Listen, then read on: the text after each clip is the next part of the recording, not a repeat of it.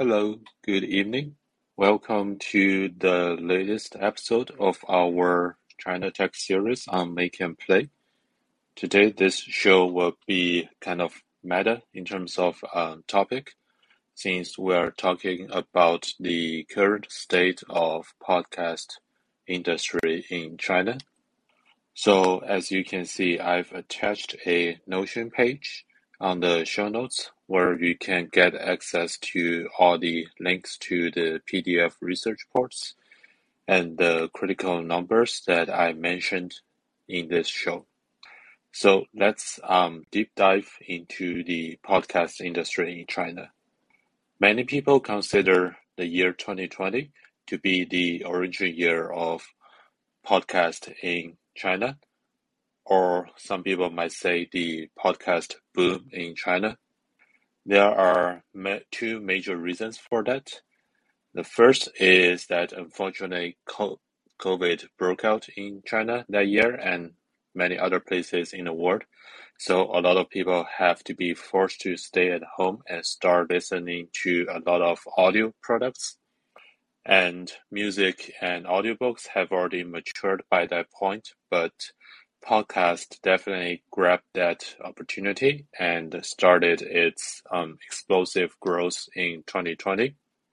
The second reason is there are a few critical companies and events that just got started right before 2020, so could be in year 2018 or 19. And one of them is called PodFest China, which is this large podcast annual festival, happens once a year. And as you can see here, the first research report is actually written by them. So now let's look at these two research reports. I will share some interesting numbers here about the podcast industry in China.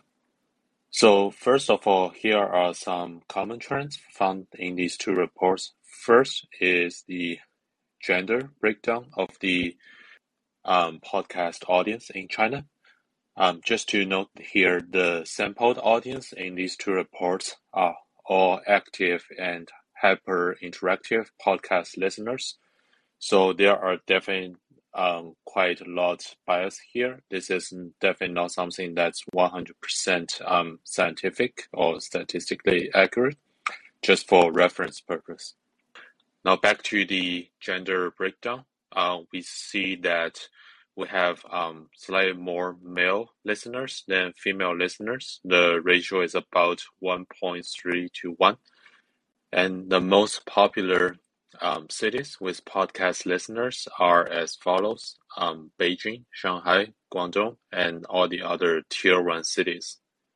So here we can see that most podcast listeners in China are living or working in the larger cities in China and in urban area. Secondly, reading from the reports, we know that 80% of the podcast listeners have acquired college degrees or beyond, so they are relatively higher educated people. And then also 80% of the podcast listeners in China are between the age of 18 and 35.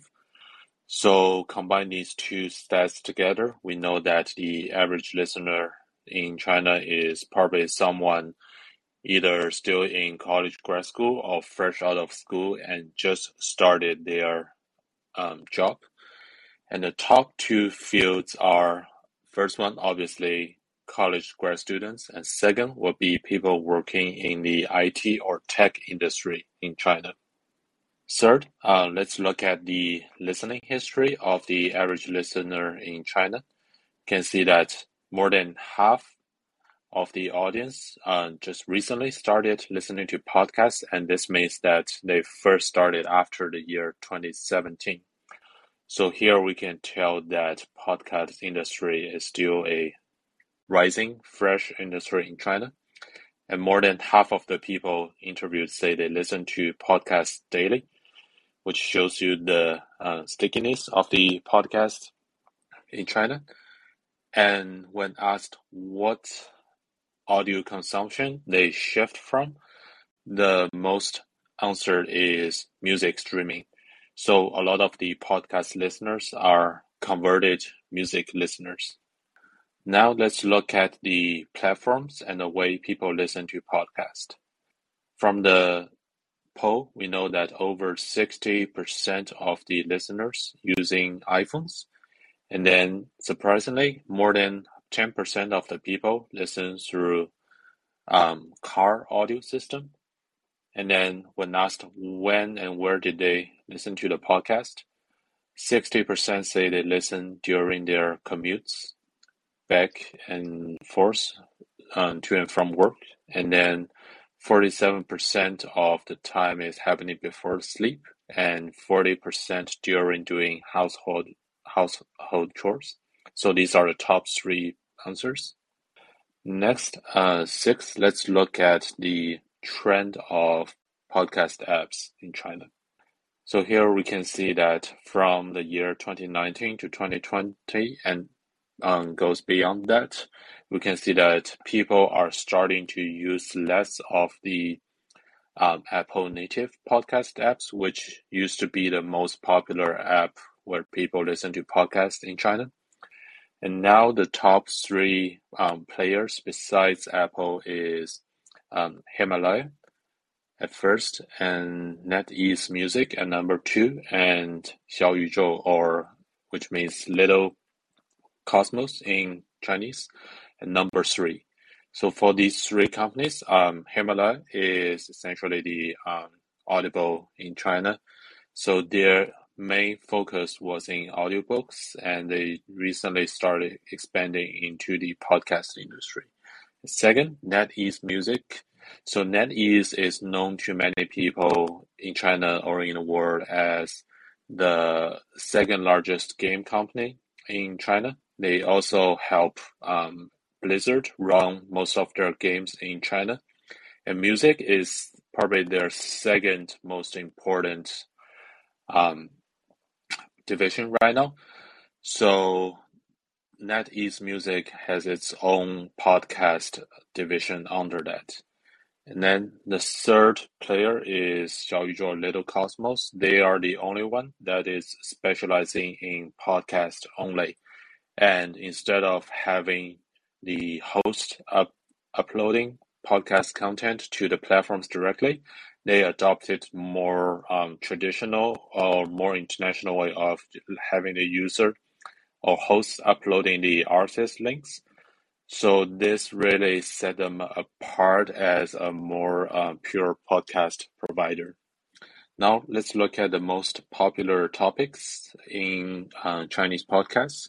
First, I would call this like the greater entertainment, which includes things like TV, movie, and music, and or sometimes sports, since these are kind of intertwined. And the second would be things like history and politics. The third place would be tech, business slash finance. Again, these topics are often intertwined in the podcast. And the fourth place would be comedy, which is a rising star category in the year 2020 and 2021. To be honest, I think right now they might be approaching number one, if not it's number one already. We just saw a rapid growth in the comedy podcast in China. And then let's look at people's favorite style of podcast recording. Here we can see that most people like when they have more than two hosts in the show, so it'd be a multiple people show. Second favorite style is one-on-one interview, and solo is at third. And the most popular or accepted length of podcast per episode is somewhere between 30 and 60 minutes per episode. Now let's look at something beyond the just listen to the show. Here, based on two reports, the fan or listener's favorite method of interaction with the show. First would be through a WeChat public account. So what this does is that it allows the hosts or producers of the podcast show to publish either daily or weekly updates or announcements about their show. So this will be kind of like a newsletter. And second way is through a WeChat fan/audience group chat. So this is pretty similar to a regular iMessage or text message group chat where you can go inside this group chat and talk with other fans of the same show. And the most acceptable way of monetization, this is the opinions from the audience. The first would be merch store. So essentially selling things like, hoodies or water bottles with the show logos on it. And second way would be doing some offline live events. So some examples I've seen is that once a show gets relatively popular, the host will start to have some offline events where they will do a live recording in a coffee shop or bookstore where fans can attend. And sometimes revenue can be generated through selling the tickets. And last, we look at the in-show or in-podcast ads. Looks like the most preferable way would be ads that are read by the host. So these 12 items are the summary I got from reading the two research reports on podcasts in China. If you are interested in reading more about these, feel free to go to the link in the show notes. And you can use Google Translate or other translation software to get the idea. And as we are approaching March, the season 3 of our show will be starting soon. So if you have any suggestions on topics, whether it's on China Tech or other topics, feel free to direct message me on the calling platform or any other platforms to listen to podcast. Thank you, and I hope you all have a good weekend. Bye bye.